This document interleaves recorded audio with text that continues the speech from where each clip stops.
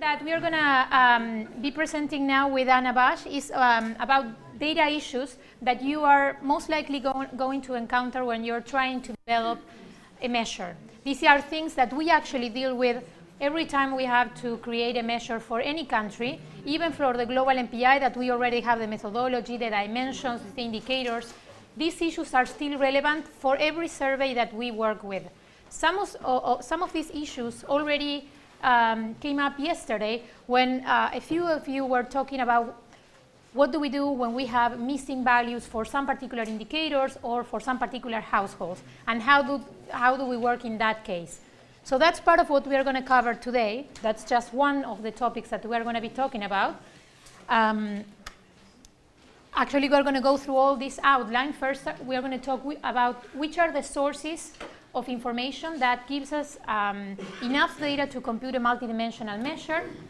Then we're going to talk a little bit about household surveys design and what type of indicators do we use and how do we get them to be at the right level depending on the unit of analysis.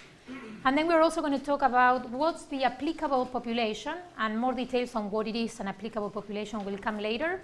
Combined measures, and then at the end about missing values, inconsistencies, sample drop, and bias analysis, and how this all enters into a multidimensional measure. So we're going to start first, as it's here in the outline, with the sources of multidimensional poverty measures. Basically, as you saw in the last few days, when you want to create a multidimensional measure, like the Alkire-Foster M0, for a particular country or a particular group of people, you need to have a unique source of information that is giving you microdata for all the individuals or all the households that you are going to be including in that measure. You cannot use aggregate level data. You cannot use the average years of schooling in the country from one source and the proportion of households that don't have access to sanitation from another source. You need all the information to come from the same instrument, the same households. It doesn't have to be household survey, but from the same source of data, and it has to go down to the level of the unit of analysis. It's what we call microdata, because we don't use aggregates, but rather we go to the level of detail of the unit of analysis. So if we talk about households, we need data at the household level. And if we talk about individuals, we're going to need individual data. Now, there are different sources of information from which we can get microdata that is usable or that can be used for multidimensional analysis. One of them are the census. Now, everybody knows what a census is. Every country has a census nowadays. It's just an enumeration of all the households or all the individuals that belong to some well-defined territory for a particular moment in time. National census happen every 5 to 10 years. Most countries carry census every 10 years, and they cover a limited number of variables that have to do with demographics like age, ethnicity, marital status, gender, some educational variables like literacy or educational attainment, some variables on housing, and sometimes there are also some additional information like economic status, whether the person is employed or not, type of employment, but that's additional information that it's added and that it's not usual, that it's not always available, or at least not in every census. Now, one of the main advantages of a census is that it's covering almost the entire population, or it's supposed to cover the entire population for a particular moment in time. So we are able to get estimates with negligible error at the moment that we want to get estimates. And that's one of the main advantages that we have in this when we use this kind of source of information. And also that we can go down and decompose by district or by subnational regions. Like we saw yesterday for the case of the SAMPI of South Africa, they are able to construct these maps and tables at the district level, something that is not usually possible with other sources of information because of the sample size. But there are also some disadvantages of this kind of source of information. One of the main being the fact that they are carried not very frequently. Imagine that you are in the government and you have to wait for 10 years for the next census to be able to track poverty. It's not actually going to be very useful in terms of policy design. So that is a big restriction or a big limitation of this type of data source. And again, as I was mentioning before, they have information on various dimensions, but it's usually quite limited. There might be a lot of dimensions that we consider to be relevant or indicators that are relevant for our analysis that are not directly included in the census. And so this also gives us, limits the scope of the analysis that we are able to do with the census. And finally, even though tables and reports from the census are usually publicly available, it's much more difficult to get access to the microdata. It's very difficult for a researcher to get access to microdata. So while the Statistical Bureau of the or the government in a particular country can work with that data for national purposes or for a national measure, for research, if you have a research objective or if you're trying to get a lot of people to be constructing measures, they are not going to be able to access the data, and therefore there's no actually going to be a measure that is implemented. Now, the second type of source of information that can be used when we are constructing a multidimensional measure is administrative data. In this case, it's usually some agency or department from the government that is collecting data already just for administrative purposes. So imagine, for example, birth records or death records or tax accounts. These are records that already exist, so they represent no additional cost for the government at the moment of getting the data. The data is already there. It's there for everyone already. When we think about birth history, for example, everybody's already registered. So there is no need actually to go and carry out a new survey or to implement a new questionnaire. The data is already available. But again, the information is going to be limited. If we had a birth record, for example, it's only going to have a few questions about the time of birth, how many months of pregnancy, the weight at birth, maybe a few other characteristics, maybe some characteristics about the mother, but that's it. We are not going to be able to have information on employment or education or many other health characteristics that are also important. So these records are usually limited to one topic or to one scope, and so it's difficult to use them for a broader measure of poverty, for example. And at the same time, these records are subject to changes or adjustments over time, and this can make it more difficult to make trends or to make comparisons over time. And again, it's not usually available for researchers or for the general public to access these records. They are usually just used by the government. So a third option, which is the most commonly source of information for multidimensional measures, are household surveys. Basically, there are a lot of household surveys that are available. The data is available online, like the ones that we use for the global MPI, the DHS, and the mixed surveys. You only have to register online, and then you have access to 300 surveys that are there online for you to use in the type of analysis that you want to do. And a lot of countries also have their own national surveys available online. So now it's become easier to create measures using this type of data. Another advantage is that they usually cover a wide range of topics. So there is usually a lot of information. Housing information is usually there, education, employment. Some have information on health. Some surveys have information on expenditure or income. Some surveys have additional modules on other topics that they consider to be relevant for each country. Some of the problems here is that, first of all, we are not actually covering the entire population.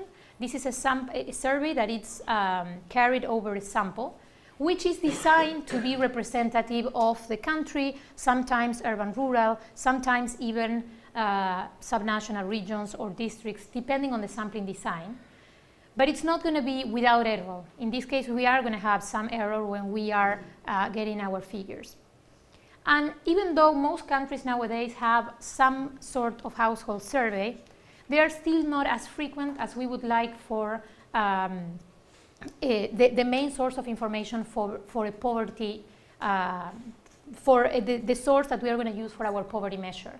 Basically, there are many countries in the world in which their household surveys are still conducted every 5 years. And still, if we want to see the impact, for example, of a natural disaster on people, or the impact of the financial crisis, or the impact of or the positive impact of some national anti-poor program, for example, we might not be able, because we have to wait for 5 years, and that might be even the next political term, even the next president. So maybe that's not completely useful for a president even though they exist. And now the number of surveys, as Sabina was showing in one of her sessions on Monday, even though the number of surveys that are available has increased enormously in the last couple of decades, it's still, their frequency is still not the best. At the same time, their coverage is also limited. As we were discussing before, in the case of DHS, for example, they only have nutritional information for children under 5 and women in reproductive age. And so they are, for some questions, they are only covering some particular groups. But then there are groups that are not covered at all. People that are institutionalized because they are at hospitals or they are in prison, people that live in slums. These are people that are not usually surveyed. And these are groups that we could all agree that are particularly vulnerable. Or indigenous people, or people that live in rural areas which are very isolated. Sometimes they are not included in the survey itself, and so we are actually missing information for groups that are particularly vulnerable to a situation of poverty. And then finally, there are also some issues with dimensional coverage, and in this is something that we have been repeating in our sessions, which is basically that there are a lot of dimensions that we could all agree that are relevant for poverty to identify people as poor, but that are not included in the surveys.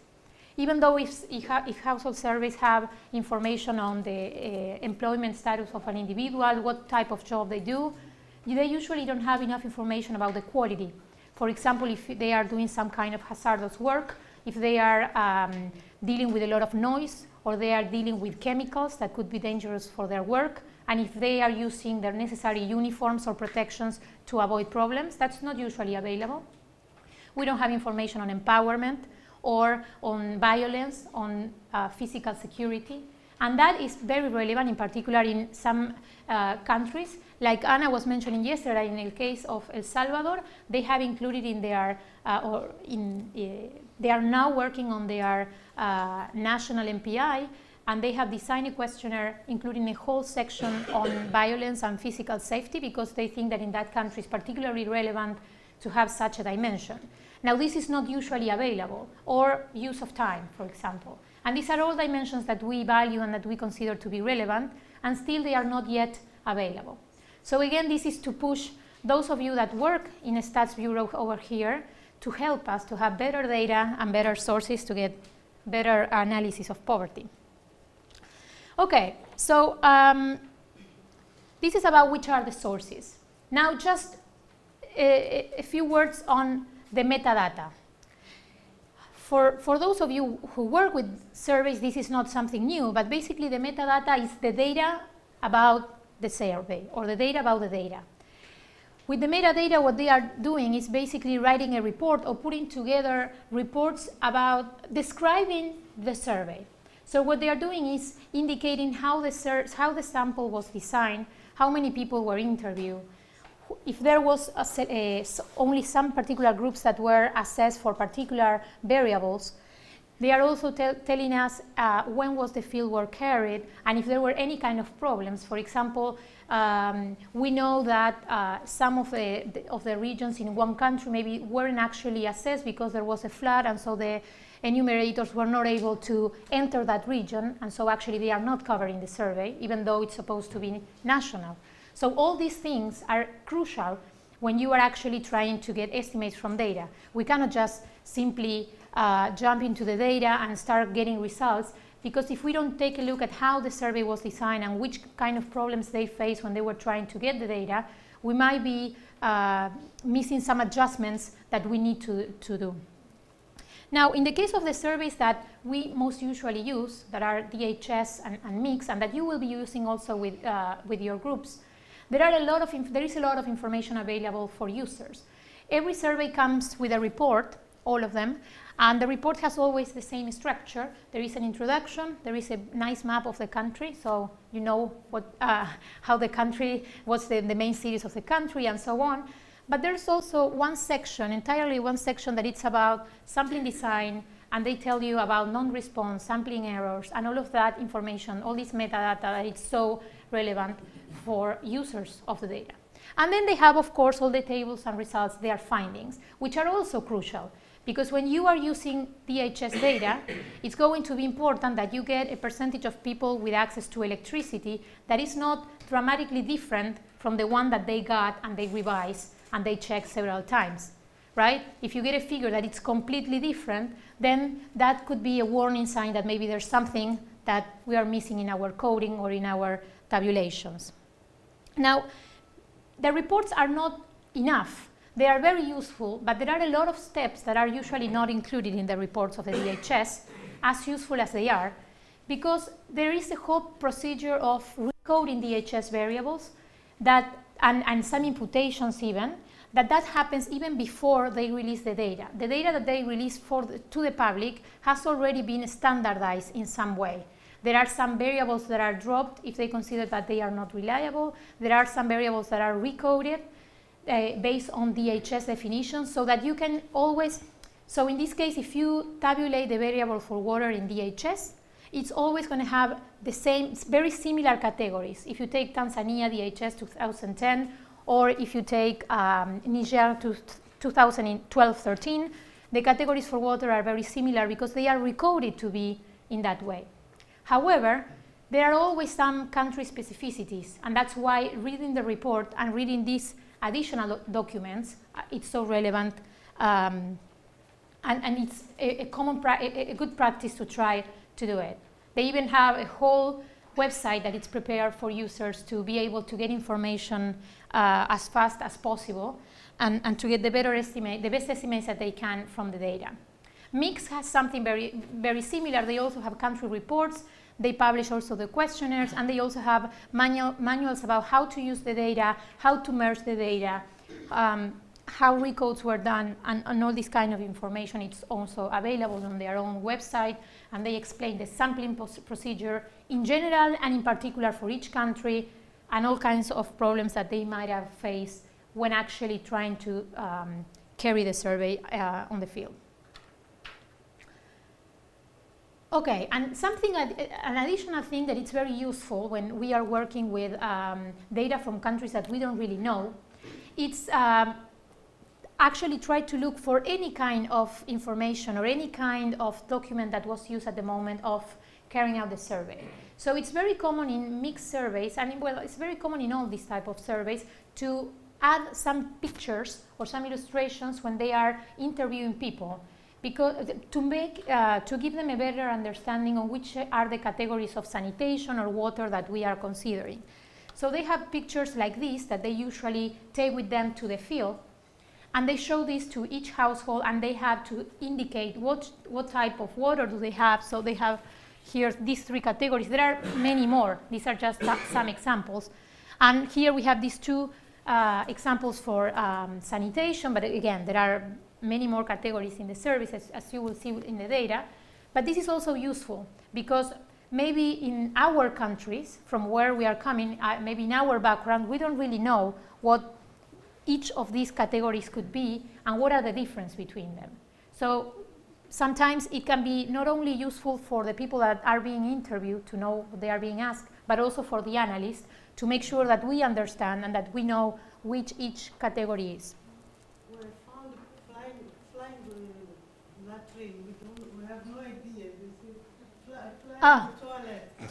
We tried to understand what is it. We couldn't find how a toilet can fly. So it was a confusion. Well, yeah, things like that happen.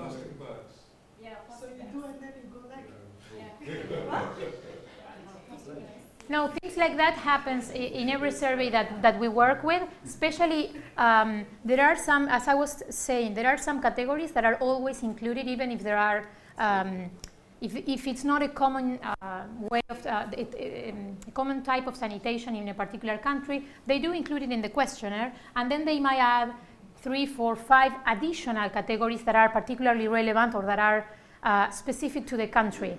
So sometimes we see new types of sanitation, and we also have to go to the manuals, to the pictures, Google it, try to find information of what we are dealing with so that we know whether it is deprived or non-deprived. And all of these tasks are very important, and we do try to be very detailed and very precise, because it makes a big difference at the end. If we are not very precise in trying to understand the different categories, we might be classifying people as deprived or non-deprived, but wrongly. Okay, so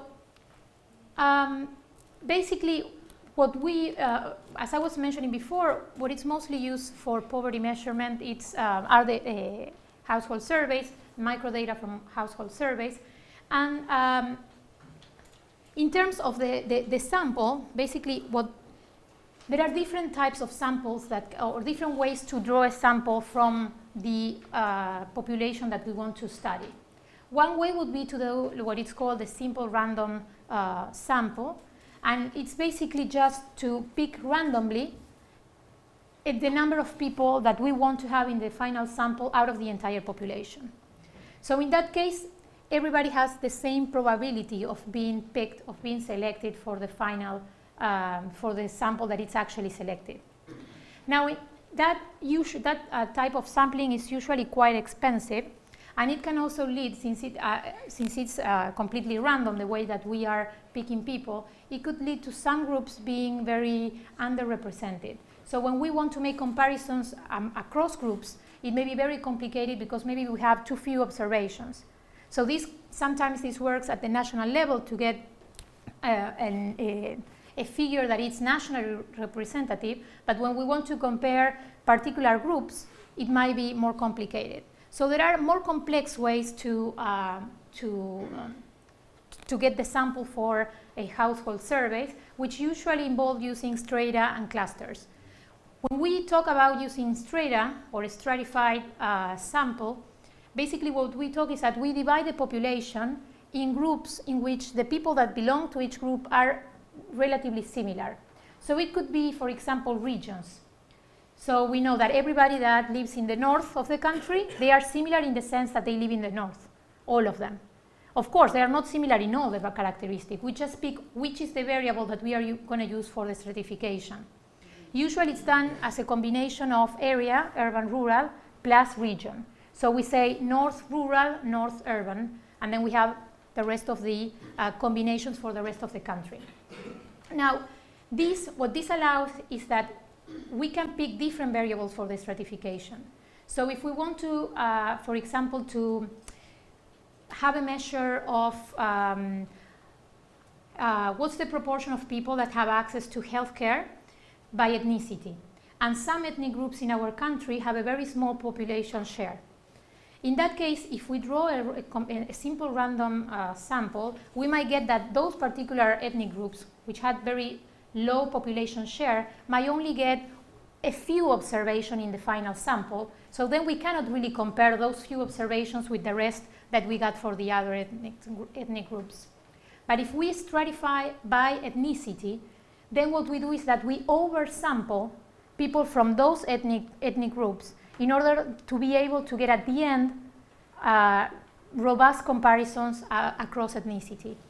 But what we are going to have to do is that when we are doing that we are oversampling some particular groups, then the use of weights becomes very relevant, becomes crucial actually. And I'm going to talk about weights in a second.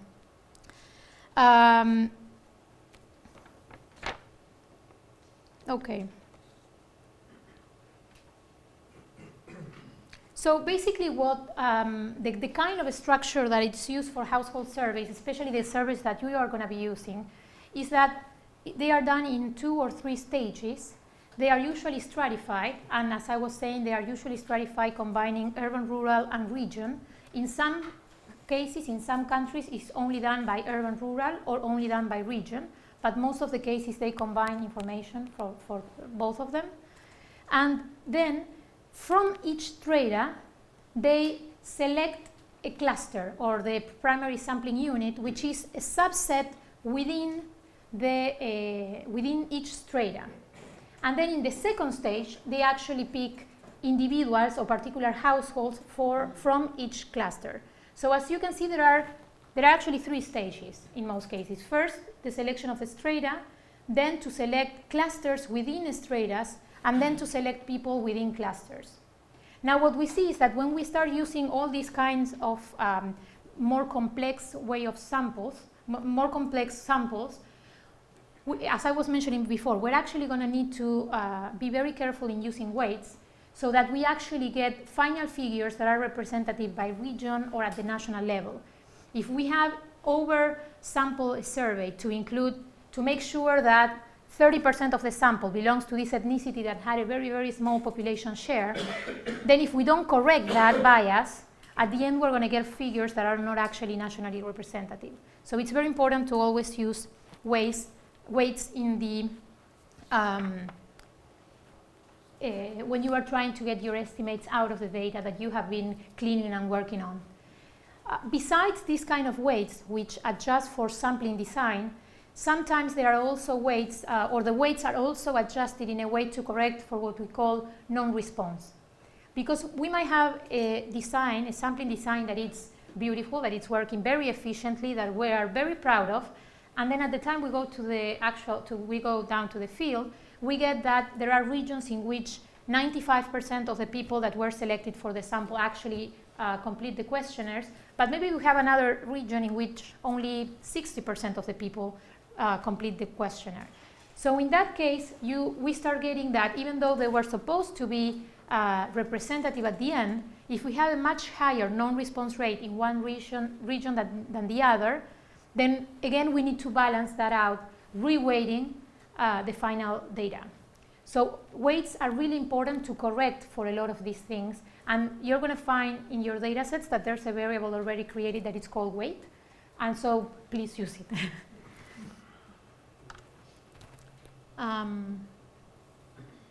Okay, now a few more comments about samples and subsamples. Another thing that we notice when we are working with this type of surveys is that even if I have already mentioned that, for example, for nutritional data, DHS are only covering children under 5 and women in reproductive age. But in many cases, in many surveys, like it happens in Tanzania 2010, not even all women and all children are being covered. Sometimes it's too expensive to cover them all. So what they decided to do with this particular survey was that only children from women that were selected were going to be measured for anthropometrics, for example. And only half of the women selected were going to be measured for anthropometrics. So even, at the end, we don't have anthropometrics measures about weight and height or BMI for all the women in reproductive age and all children under 5, but only to a subset of them. And so we need to make sure, because for the rest of them, they were not selected for measures, and so in a way, we don't have information. We don't know whether they are deprived or not. And this is very important because at the end, you will also have to decide what you do with these people. Whether you drop them, whether you assume that they are not deprived, what kind of, you're going to have to make a decision about how to treat these kind of observations. And this is something that in DHS surveys and in mix, it happens a lot, especially with nutritional samples. In the surveys that you are using, all of them have a nutritional subsample where only about half of the population, 1/3 in the case of Pakistan, had actually been measured. And so what we did was that we only kept the population that was actually measured. So now you won't have to face that problem. But in the future, when you download your own DHS and you start computing, you're going to find that there are variables that indicate that very clearly, whether they were measured or not.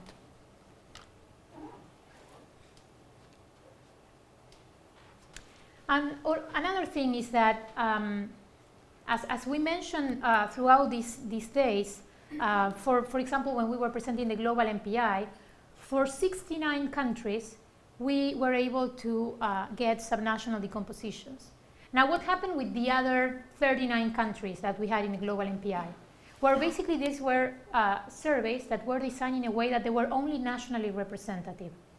Or in the case of Argentina, it's only urban. It's only representative at the urban level.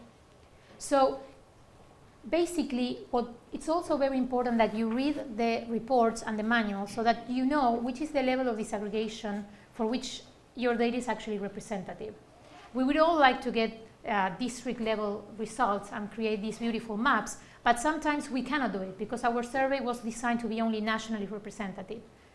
And so that's also something that you're going to have to bear in mind when you work with the data. This is just to show you an example. This is a very good practice, and this is something that I was talking before about the non-response rate. What we see here is for different indicators, in DHS reports and in mix, what you're going to see is that they usually include, they usually include what's the response rate, and they have it for men, they have it for women, they have it at the household level. So it's useful for the users to know that kind of thing. And then even here, we have it by urban-rural, which is fairly similar. But then when we go at the regional level, we see that in some regions it was almost 95%. But here we have another region, the North region, in which only 77% of those selected households actually reply the, only 77 reply or were actually interviewed. So that makes that there is going to be a need to actually reweight the answer so that we get regionally represented results and we are able to compare by region. Oh, good. Now, something else to consider is what's the unit of identification. This is usually something that it's usually referred to as unit of analysis, but these two things are not exactly the same. Think of the case of the global MPI.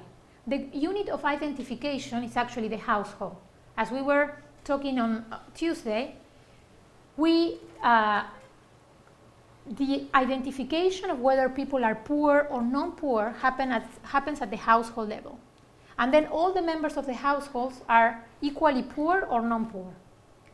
Now, when we actually create estimates at the end and when we present our tables, we do it in terms of population. So even if the identification happens at the household level, then the analysis that we do is what's the percentage of the population that it's deprived or that it's poor or that doesn't have access to sanitation. So the unit of analysis and identification is not always the same. It could be the same, but it's not necessarily the same. So it's important to know that, because even though we might present figures that says the percentage of people that are poor or that are multidimensionally poor is 89% in Niger, actually our indicators, we need them to be accurate not at the individual level, but at the household level, because the identification happened at the household level. And so it's going to be important when you decide with your group which kind of measure you're going to create, which is going to be the unit of identification, and you're going to have to make sure that your indicators are accurate at the level of the unit of identification. So if you decide to create a child poverty measure, that it's going to be at the individual level for each child, you're going to need indicators that go to each child, to the level of each child. If you create a household indicator, you're going to need to have indicators for, if you decide to create a household level index, you're going to need to have variables or indicators that are accurate at the household level. And you're going to need to consider these things and to actually sometimes combine or adjust indicators in order to be able to get that. Something else about the accuracy of the indicators, this is something that also affects our usual socioeconomic analysis, is that when we are talking about some of the indicators in the surveys, like consumption or illnesses or time use, usually they are asked for a very short period of time. Because when we ask people how much money did you spend on food in the last year, it's most likely that they are not going to be able to remember, or they are not going to be able to give precise answers to that. So usually when we talk about consumption, we ask about the last week. When we ask about whether you were sick, we ask about the last month or the last 2 weeks, and we ask people whether they suffered any serious injury or if they were sick or things like that. And if we ask for questions about time use, it's usually about the last 24 hours. Now, the assumption behind this is that we assume that people are going to be able to have to recall better, or to be more precise about how they use their time, or how they spend their money for food, or whether they were sick or not. Now, of course, that there could be things that affect those numbers. Because like in the examples that we have here on the slide, imagine that I ask you about last week and about your food consumption last week, and it happens that you had a family wedding or a birthday party. Then you're going to have much higher consumption than you do on average. Maybe you just happen to get the flu, but really you are a very healthy person. You don't usually get sick. Maybe you haven't been sick for years, but it just happens that you got the flu the week before you were interviewed. So these things could actually be affecting this kind of indicators, because these are because we are asking for such a short time reference.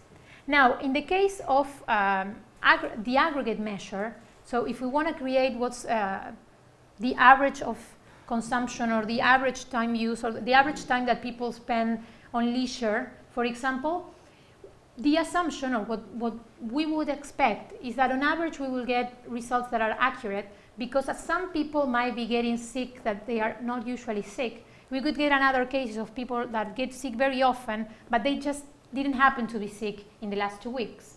Or maybe people that had a wedding and so they ate a lot, and other people that maybe were on the diet, or they just happened to eat less than what they usually eat. So on average, these things kind of compensate themselves, but they are not going to be accurate at the individual level. And remember that we need indicators to be accurate at the unit of identification. So this is something that we need to bear in mind. There is no obvious way in which we can solve this, because we don't really know, but there is something that is going to be affecting our results. As I was mentioning, another option would be for us to use longer reference periods, but there people could actually start being more inaccurate because they forget, because they don't have a good record of how much money they are spending, and so again we might face other types of problems of accuracy. But this is just a comment for you to know, because these are all things that affect the final measure. And then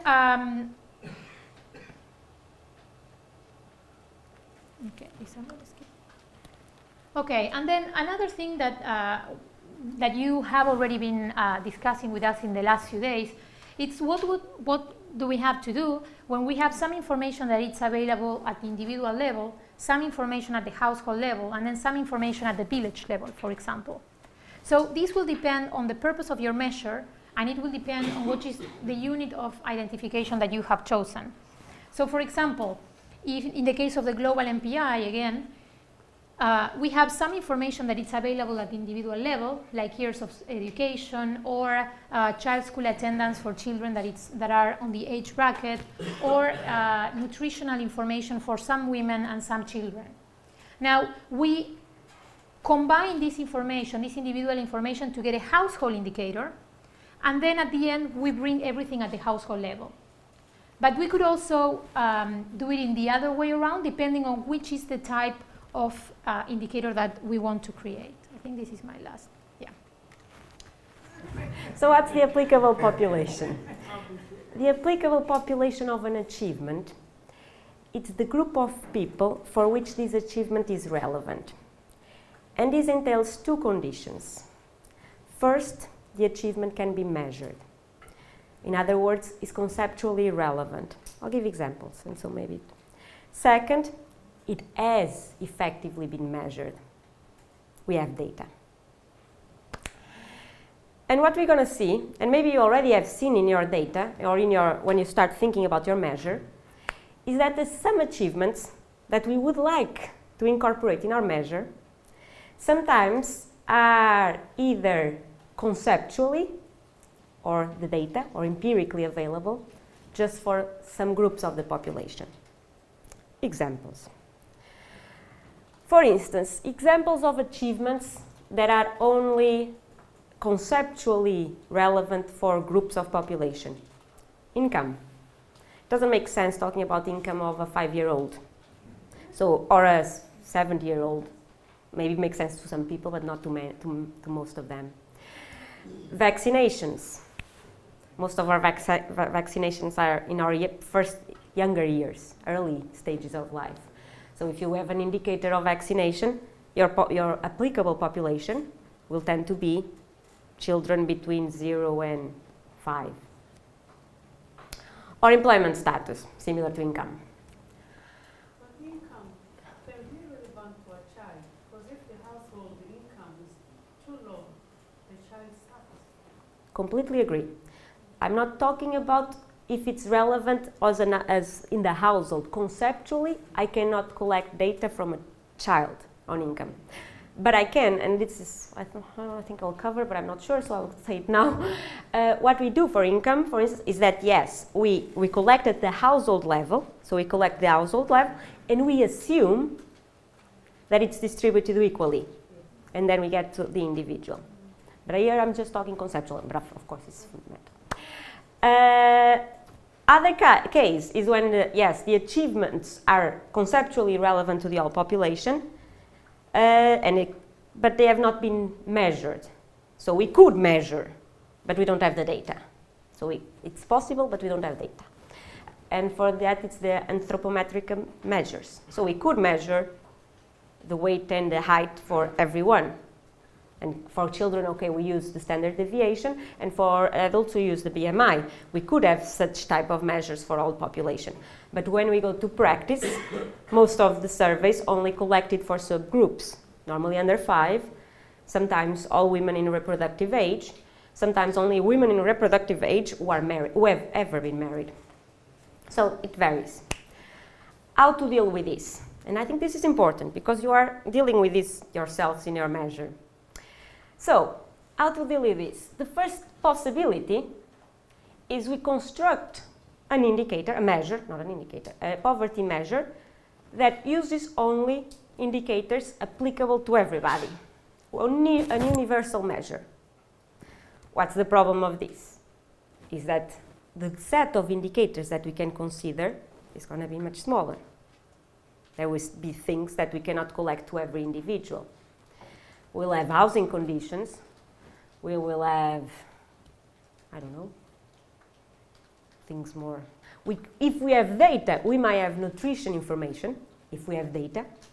So, but we'll only be able to include indicators that we have for every individual and for which we have data. Other possibility is that, oh no, let's instead look just to a group of people. Let's create a group-specific poverty measure, a children poverty measure, female poverty measure, elderly poverty measure. And this can be very relevant for designing group-specific policies. So yes, children actually is a group that lots of people are interested, and there is efforts to develop measures of children poverty. And so we just consider children. However, discriminating by groups might lessen the applicability issue, but not always solves it. In the case of children, think about children like from 0 to 18, they are not an homogeneous group. I said that vaccinations are just for young. I said school attendance are also only about 6. So it lessens, but you still might have to do some adjustments. The second problem, it's good for group policies, group-based policies, but if you want to track at national level, or if you want to do targeting at the household level, the measure is not going to help you. And third, when you are compartmentalizing the population and look to separate groups, you might miss that in some households, some of the groups poor in both might be overlapping. But as you are looking to the things separately, you're not seeing, oh, in this household we actually have children poor and female poor. So it has its constraints. Finally, a possibility is to combine achievements that are not universally applicable. What do I mean? I mean that we can draw information from a subset of the household members. And I'm assuming that my unit of analysis now it's the household. So I can use indicators that are only applicable to children, but extrapolate that information at the household level. And some of you, I think, talk about this in the previous session in your groups. And that's a possibility. What I will have to do, because to do this, I will have to make assumptions. In some cases, I'll have to make assumptions on how the achievements is on the intra-household distribution of the achievement, or on the externalities of the achievements. I'll show you just. This is what we did with the MPI. So the MPI is a unit of identification, the distinction that Adriana just did, is the household. However, I have information that are about the children, attendance, nutrition. So what do we do to then, from information on the children, extrapolate to the household? For instance, in the case of the nutrition, what happens? It happens that most cases we only have data on DHS, on mix, or just for children under 5, or just for women. So what we do, we determine that a household is deprived, so our normative decision was to define the indicator that a household is deprived if there is at least one child or a woman that is undernourished. So what I'm assuming here is a negative externality. So having someone undernourished in my household, that's negative for me. In case of child mortality, also most of the surveys only have information on women. So they ask women if any of their child died. They never ask men.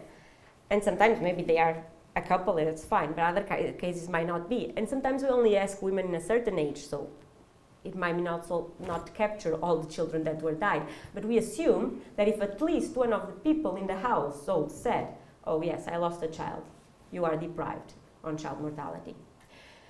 And for school age attending of school age, attending school, we determined that if we found at least one children for which we have data in the household that is not attending school, and it should, and for us should, it's between 6, like at least 8 years of schooling, the household is deprived. So we assume negative externalities to make this call, how to draw the information from a subset and attribute it to my household.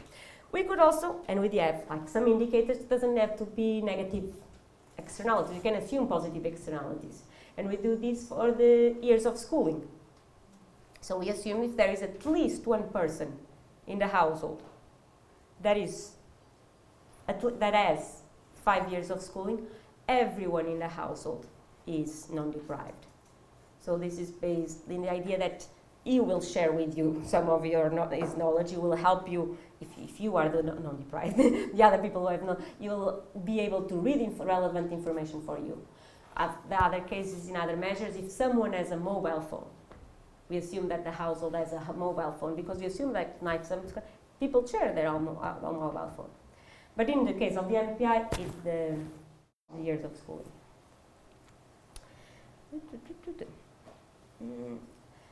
We still might be confronted with some problems. This is not like everything is going to be fine. It may be that in households, no one, achievement is not conceptually relevant for no one in that household. For instance, school attendance. But if I live with my husband and I don't have children yet, in my household, there is no one that can give an answer to that question. So how do they classify my household if I don't have no one that fits in that category? Possibilities. We can go ahead and just drop that households. So let's forget about the households that have no children in school age. That would drop lots of households. What would happen? It's the most likely would buy, like the fact that the group that has not anyone for which that achievement is relevant, it's not random. So it's normally in my case associated with some demographic structure. So if I do that, my poverty measure will not be significant. It will not be representative of the population, because most likely these two groups might be different. What can I do? I could also do, so for me, suppose like, yes, I don't have any children in school age, but I have every other indicators. So let's forget for this household the school age, and let's reweight the other indicators. So that would be a possibility. What's the problem? Forget about dimensional breakdown. Because if you remember, long ago, we talked about that the MPI was the weighted average of the censored head counts being the weight of each indicator. But now each indicator might have different weights, because in some households I readjust the weights. It was nice, but forget about it. With this case you cannot do it. Oh, I'm losing my little mic. So, what do we do with the MPI? What we have done? And we think it's maybe it's a question? By the way, how do we define household in the MPI, that's a good question. It normally comes, I think, from the survey, so what the survey is defined. And typically, I think it is, but don't quote me, it's the people who share a meal together or from the same pan. But it comes from my data. If I my metadata, I will go to the metadata and I'll see what they define as the household. Here I'm going to keep it simple, and it's people living together. Although, also we do, nothing is simple, usual residents. So there is also the questions about who is a usual resident, and we also drop the non-usual residents because they might not be similar to what Adriana was saying of some events that are not typical, and they might bias. Usual residents, they are also not part of my household, so their achievements also not considered. Oh my God! So it's a follow-up of this question. Since in the context of MPI, Yes. you are looking for the well-being of the family. So in many cases, for example, in developing countries, usually one household contains several families. Yes. That's a common thing in developing countries. But here in the context of MPI, why not we look on the family itself? No, we look at the household. And so it's true that, like I said in my case, I said me and my husband and a child. But you're right. In most of the households, it's not a couple and children. Because in lots of developing countries, in the same household live different generations. They are all part of the same household. And so, for example, we're talking about two families, and we ask if whether, for example, for the children, at least one of them does not go to school. So, if you have two families with say 5 children for each family, then who will be deprived, whether the other family or the other one? I'm not talking about families again, so I don't know. Households. Yeah, I mean, if in the context of the MPI. Yes, it's households. We're talking about the deprivation. In case if you have two families in one household. It's the household. There is no difference for me between if it's one family, two families. For me, it's the household. The unit of identification is the household. It might include 1, 2 families, but there was a question here in the front, and then.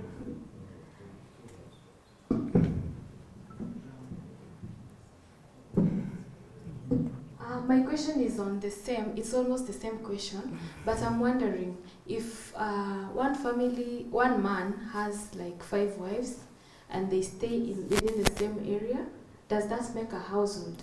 And is there a maximum number of people that can make a household? No. Again, it's defined on the survey, and normally if they share the meal together, they are part of the same household. There is no maximum of numbers. So it's one of the questions that some of the data that it's collected, it's about precisely what's the size of your household. And you're going to see on your data, depending on your country, you might have a big range of household size. Let's move on a little. It's about the household still. Okay. It's just that the limit exists just for... Yeah, right. The limit exists just for household in a house. And I think, it's the limit is 6, but 6 households by house. Because if there are more households by house, it could be a collective house, and it doesn't. Yeah, you can have a building, but the point is if you share the meal. Yeah. So you can have less. Yes, it's not a house. There are not limit for members in the household, but there is a limit for households in the house or in the building. I can have 5 houses, same household. No, there is no size, there is no household size that defines the definition of the household. It is that the definition is whether they share common resources, and in the DHS in the mix it's defined as food, and also how long if they are living in the household, they're general usual members of the household, which is defined as how many days in a year that they spend in the household. That's usually the definition. And I think just to go back to the question about children, if there are 2 families within a household and they have 5 children each, the way the children are sampled is that from every household a random, in some cases, for some countries, all children are sampled. In some other countries, it could be that the random sample of children from the household are sampled. So what happens as a result is that you might get 2 children from this couple and another 2 children from another couple. So that is determined through sampling, which is random. So what happens as a result is that you get an idea of the general nutritional status of the children. So when you were asking that how does it happen if one couple has 5 children, another couple has 5 children, who is measured and who's not measured? Children. So it's just, again, children are sampled, just the way women in the household are sampled. And so in the end, it doesn't matter who children they are. It matters if they are part of the same household. And just to wrap up this discussion, all of this is specific to each survey. So when you go, now we are talking about what's general, what we found in DHS and mix, but when you use your own survey, again I go back to what Adriana was saying, you have to go to your metadata. You have to see what's the definitions that have been used in your particular data. Here I'm just talking about generalities, and our experience is based on DHS and mix. But in your country, the definitions might be slightly different. I'm going to move on, and so in the case of a household that there is no children on school age, in the school age interval, what the MPI does is assume that this household is non-deprived. So as they don't have anyone that could answer the question, let's go ahead and assume them non-deprived. This is an assumption. So at some point, we'll have to see how this impacts our results. And I'll come to that in a little bit. Very similarly, it's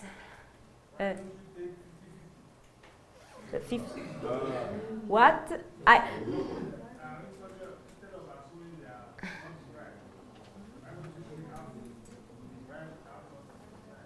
I'll answer to that with something that my Adriana just said.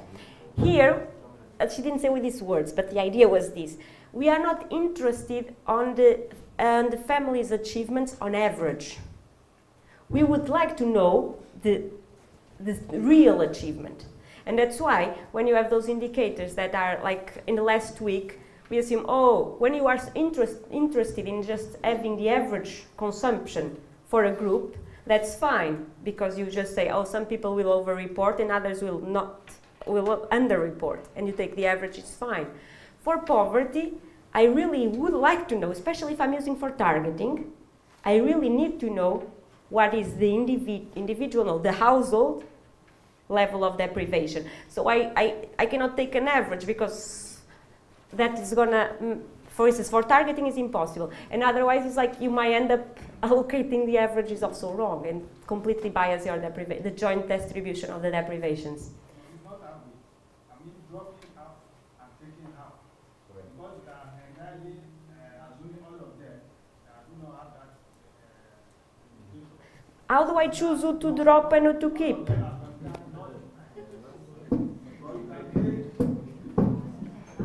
You are saying that Yes, that's better way. you consider all that do not have that particular information as non-deprived. But instead of taking all of them as non-deprived, we could take 50% of them as non-deprived and the remaining 50% has been deprived, rather than all of them as... No, but that's what I'm saying. You are assuming that on average that would be fine because some of them might be deprived and others will don't. And that's what I cannot do. I'm interested on the joint deprivations. So I cannot like assume like, oh, let's see, these ones are this and no. I rather for that I'll assume something and for all will be the same, then make a, because I might end up, it's just you have to have the deprivations at your unit of identification. And so if you, because there is so many risks, you might end up assigning to people who already have more higher deprivation to assign them as deprived, and the others that have lower less, and you have completely a different picture. But it's a problem. I'm not like so that's why I understand that you want to that it's everyone will want to propose how we could make it better.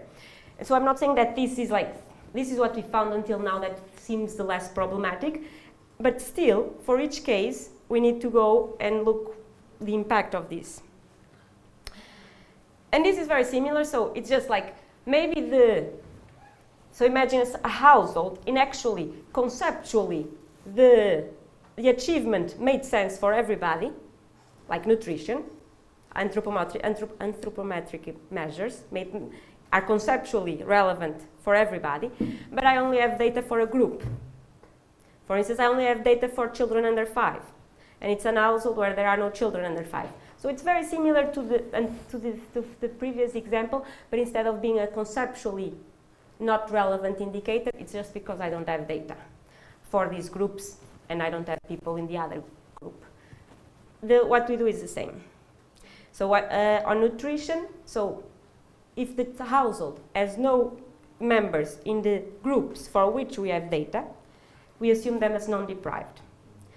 Of course, this is what they call an heroic assumption. There might be lots of people, might be people, I don't have a kid there, it's undernourished, but I have a woman.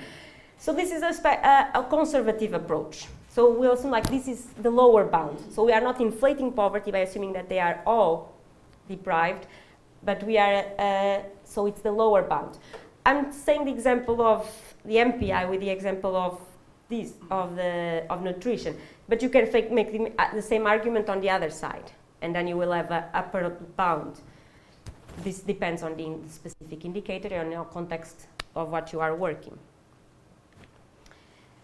What's the problem of this? What's the problem of me combining information from different groups, subgroups of the household?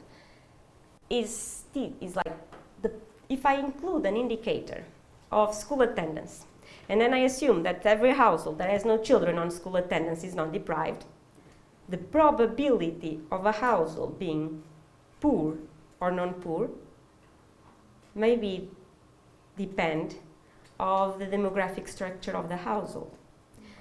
What do I mean?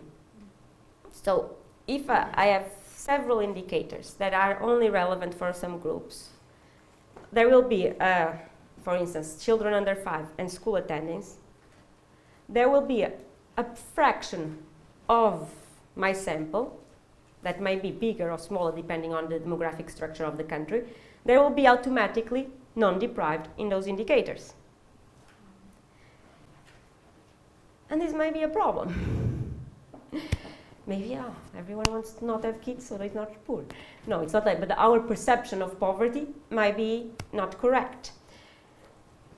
Although, however, please, that doesn't mean that we should not include indicators that come from subsets of the household members.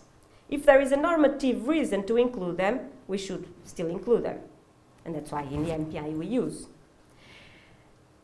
There is some conditions, or with this inclusion of these indicators, at least that should fulfill some conditions. First, we cannot include only indicators that refer to a specific group, because in that case, what would be better? Just do a group measure. So if all my indicators refer to children in school age, what's the point? Or all indicators refer only to adults, and I'm not looking to children. Maybe, well, I'm not going to call it like saying that the household, I'm looking just to the adults, to a group, which is fine. But with the restrictions that we mentioned in the back, it's fine for a group measure, but don't go and call it a national measure, because your indicators are only capturing the deprivations of a specific group. So if all of your indicators are that group, that is not a national measure, that's a group measure. You also should make sure that the achievement that you pick is relevant for an important group of people.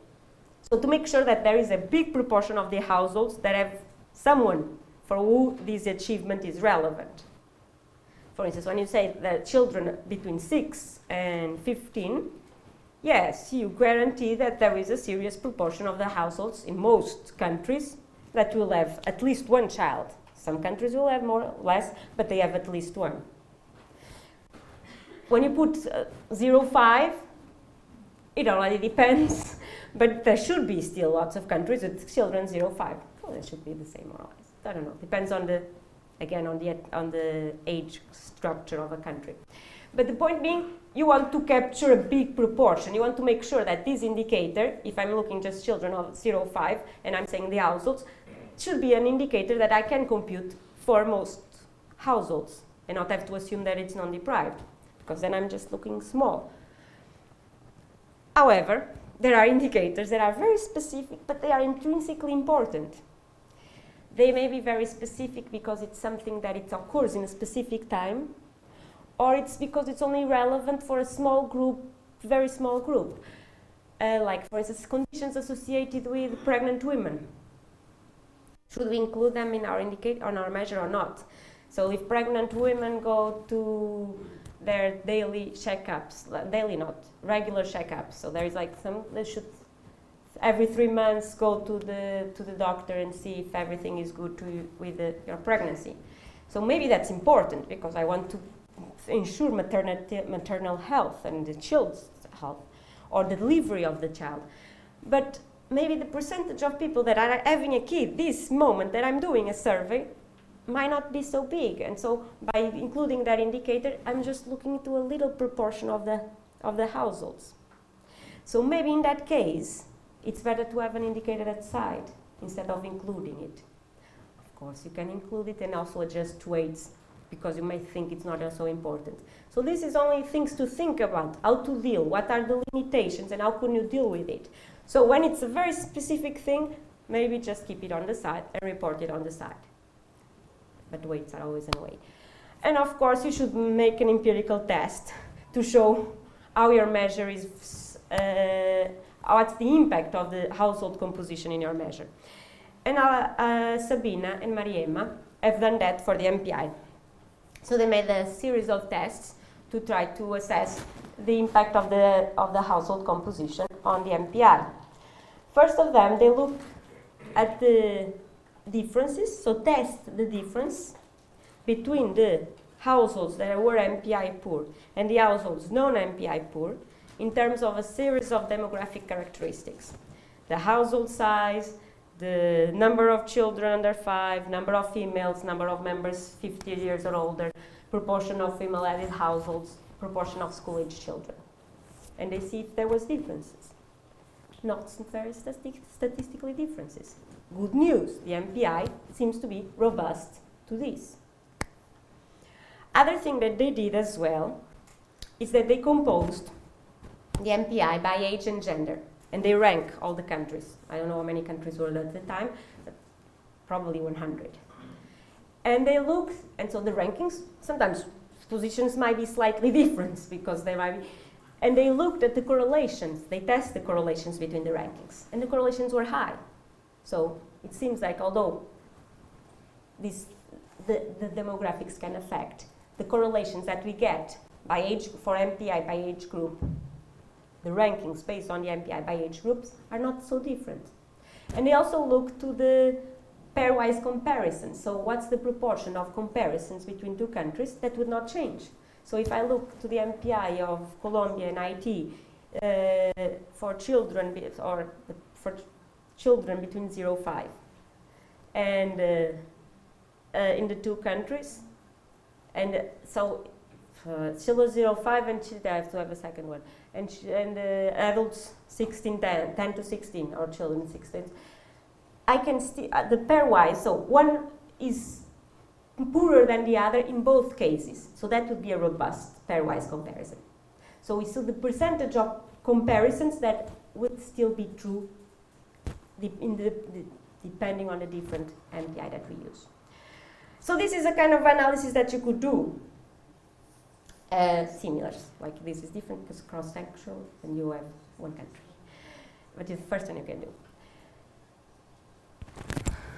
Another problem that happens. So this is like if we have data, if the data was collected, if the thing is conceptually relevant.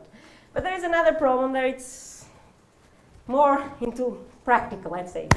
Sometimes we collected the data. So we went to the household and we tried to measure that children.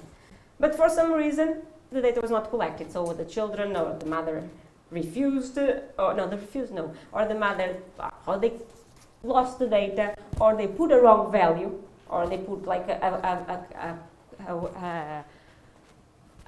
weight that didn't make sense. So like sometimes so the first thing is that I don't get the data. For some reason, that question in that household was not done. I don't have the information.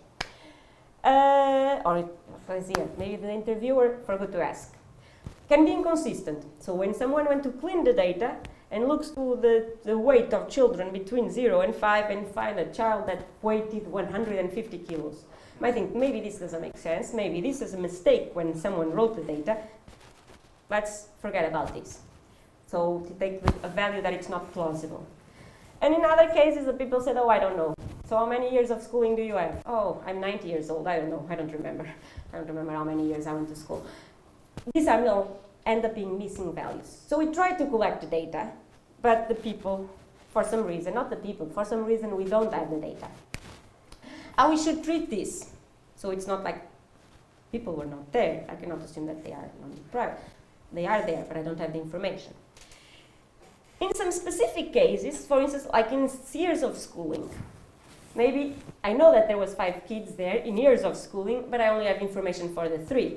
The other 2, for some reason, the data is lost. What can I do in these situations? I have to get going. How can I deal with this? The first thing, when I'm designing the indicator, so when I'm thinking about the indicator, and if I'm already seeing the data, I can use, or I think, maybe if I'm not seeing the data, I can think, I'm going to use a rule that allows me to assign a value even when I have some missing data. So, and the easy one is, for instance, here I have years of schooling. So I want to create an indicator of years of schooling, but in some households I might only have information for one person, for the household head, or for the household and his wife, or maybe just because they didn't collect for the other people. So I have 2 people, and I know that there are more people there. How am I going to deal with this? What we did in the MPI, we said, if at least one person in the household for who I have data has at least 5 years of education, fine. I don't care if there is people that I don't have data. I found that one. I found the person. When I defined the indicator, I defined the indicator in a way that is at least one, fine, done. However, and if no one of my household has at least 5 years of education, but I only have data for some of them. Uh-oh. That poses a problem, because yes, every people that I'm seeing in my data, they don't have education, but there is here, like other people, that they actually might have 5 years of education, and I don't know. So what we did here, the rule was, if we have information for at least 2/3 of the household members, and they happen to all of them not having, we go ahead and we say that they are deprived. But it's a rule. It's 2/3. It allows us to not have to drop. Not have to drop, why? Because if I cannot do this, if I cannot create an indicator that allows me to know if a household is deprived, even when I have some missing information, I will have to drop that observation. For instance, electricity. If I don't know if a household has electricity, I don't know. And I cannot create the MPI. Because I cannot, it's not there. Or if no one answered the attending schools question, I cannot. Why? Because remember when we had our matrix and we had like our indicators. In this example is 3 indicators. And I have some missing values there. How to deal with them? So how do I know what's the average score, the average deprivation of that person 3? I don't know. Maybe he's deprived on the first indicator, maybe not. I don't know. How do I know if he's poor? I don't know. So what happens in this case when there is an indicator? So in the first I try to design an indicator that covers my missing values. If I can't, and sometimes I can't, there is no way, electricity, there is no data, there is no data, I have to drop that observation. So this can be a big problem. Why can this be a big problem? We know. The moment we drop some people, we might have with losing representativity. It depends. It depends that maybe the fact that I don't have information for that people was a random occurrence. So, fine. But if the characteristics of the people for who I have information and the people for who I don't have the information are systematically different, my results will be biased. Okay. What can we do? What can we do? A bias analysis.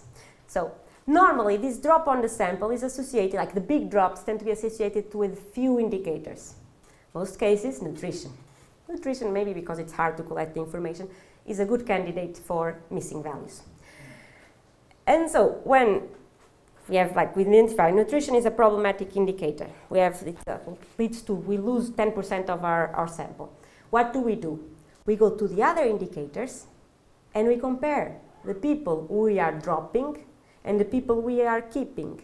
And we see if in the other indicators they are very different or not.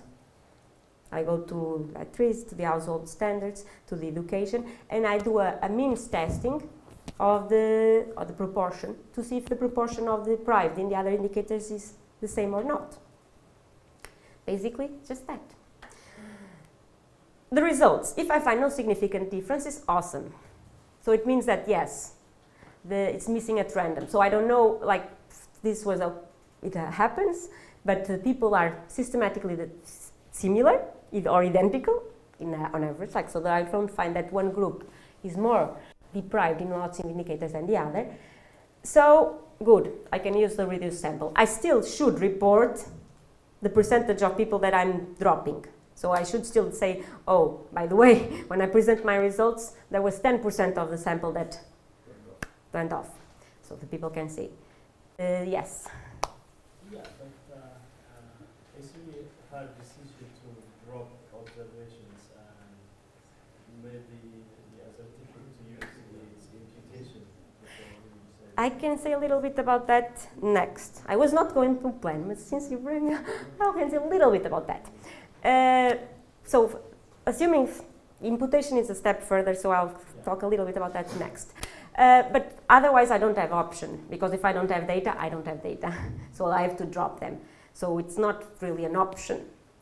It's once I define the indicators, I can, if it's before, I can say, oh, this indicator is a problematic one. It's going to be a good decision to drop, unless otherwise you are really convincing. No, but it's good because like everyone needs. I'm not saying that it's an easy decision, but I'm saying just like it will happen. Depends on on the percentage of people. It's always going to happen that you'll have some missing observations. And so what you can do before, if you are designing the variable and you know that an indicator will be very problematic, yes, you should think twice. It might be very important, but you know that you're never going to be able to have accurate data. Maybe you shouldn't include it. But once you decided to include it, it's going to happen. It might be in a bigger or smaller percentage, but there is no perfect data set. So there will be always some observations that, and it's enough that I don't have for one indicator, as I said, like you might have everything else, you don't have that, I cannot include. I wish I could, so I cannot. So this is what I do to see what's the impact of dropping them. And but if it's good news, if I don't find statistical significant differences in their deprivations, it seems that, yes, it happens. So it was a mistake that didn't happen systematically. It's something that, if there is, I still can do something. I can still use that sample and say, this is so the direction of the bias. So yes, so I compare these two, the people for who I have data and the people for who I don't have data, and I find out that the people for who I don't have data tend to be always more deprived than these, and these. So my measure is probably being a lower bound, because as I'm ignoring this set of people that tend to be more deprived, I'm not seeing the real picture. I'm seeing the minimum, or close to the minimum. So since, I had planned to end there, but since I've got a little thing, can I open this like this, or I have to? Yes. About imputation, yes, that's true. In income, when in poverty, they use imputation lots of times, so it's practical. So what is the imputation? So they have a model where the achievement is the explanatory variable. And they estimate the achievement in a set of, it's the explained variable. So it's the dependable variable. And they regress this in a set of covariates, in a set of explanatory variables. For the people for who we have information. And then we predict the achievement for the people for who we don't have information. So we have to make sure that our explanatory variables, we at least have information. So we can regress sanitation on, I don't know, I never did for sanitation, but on the location, because maybe some locations have higher probability of having or not, on consumption, if I have data, go lucky if you do, on other electricity, on a set of variables that you should have data for, the ones that you don't have sanitation. And then you predict. You use the parameters of that regression, and you go to the people you don't have electricity, and you predict. You say, oh, the predictive value of electricity is this, so this person should be deprived or not. And they do that for income. When we go to multidimensional poverty, this is much more problematic. And in truth, there is not yet a good answer, because there needs further research. Problems, first, and these problems happens always.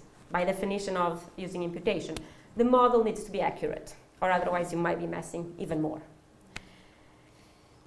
The problem also, this is general. When you go to multidimensional poverty, you want the joint distribution. So of deprivation. So if you do different models for different deprivations, your results, like there is here, you are losing the joint, because you are assuming that things are not related, and they may be related. So ideally, you would predict a vector of deprivations. But still, this is also problematic for something like, we need it to be accurate at the household level. I don't want an average, I have to be really accurate. And also, don't go ahead, and so this is not being done, and we don't see now yet how can be done properly. And the final point is just like, this also doesn't solve the non-applicable populations. So you cannot go estimate nutrition for women above 50 if you don't have information for no women above 50. So this is not a solution for that. This is another issue. This is just for the missing values. So my answer is, I see lots of problems. But there is needs for further research, so we'll go ahead and try to apply it. And I think that's it. Now it's off mic. Okay, a question. In most of the demographic health surveys these days, they have household questionnaire as well as the individual questionnaire. And I believe in the MPI calculations, you use mostly the household questionnaire, no? No. We merged it. all, yes, we all the info that needs say. We use the household, we use the women, we use the child, and we use the man. Because normally, with these 4 recodes, that's normally the ones where the relevant information for the MPI come from. Okay, so good to know that. That means, suppose questions like, ask to women, do you have access to contraception, or do you use contraception or something? They are not in the MPI, but they are available. But they are not in the MPI. If I want to use that kind of information, we can. Yes. Okay, thank you.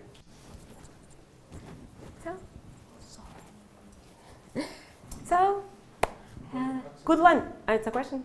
No. No, I was just saying that access to contraceptive by women doesn't tell you the whole story. Eh?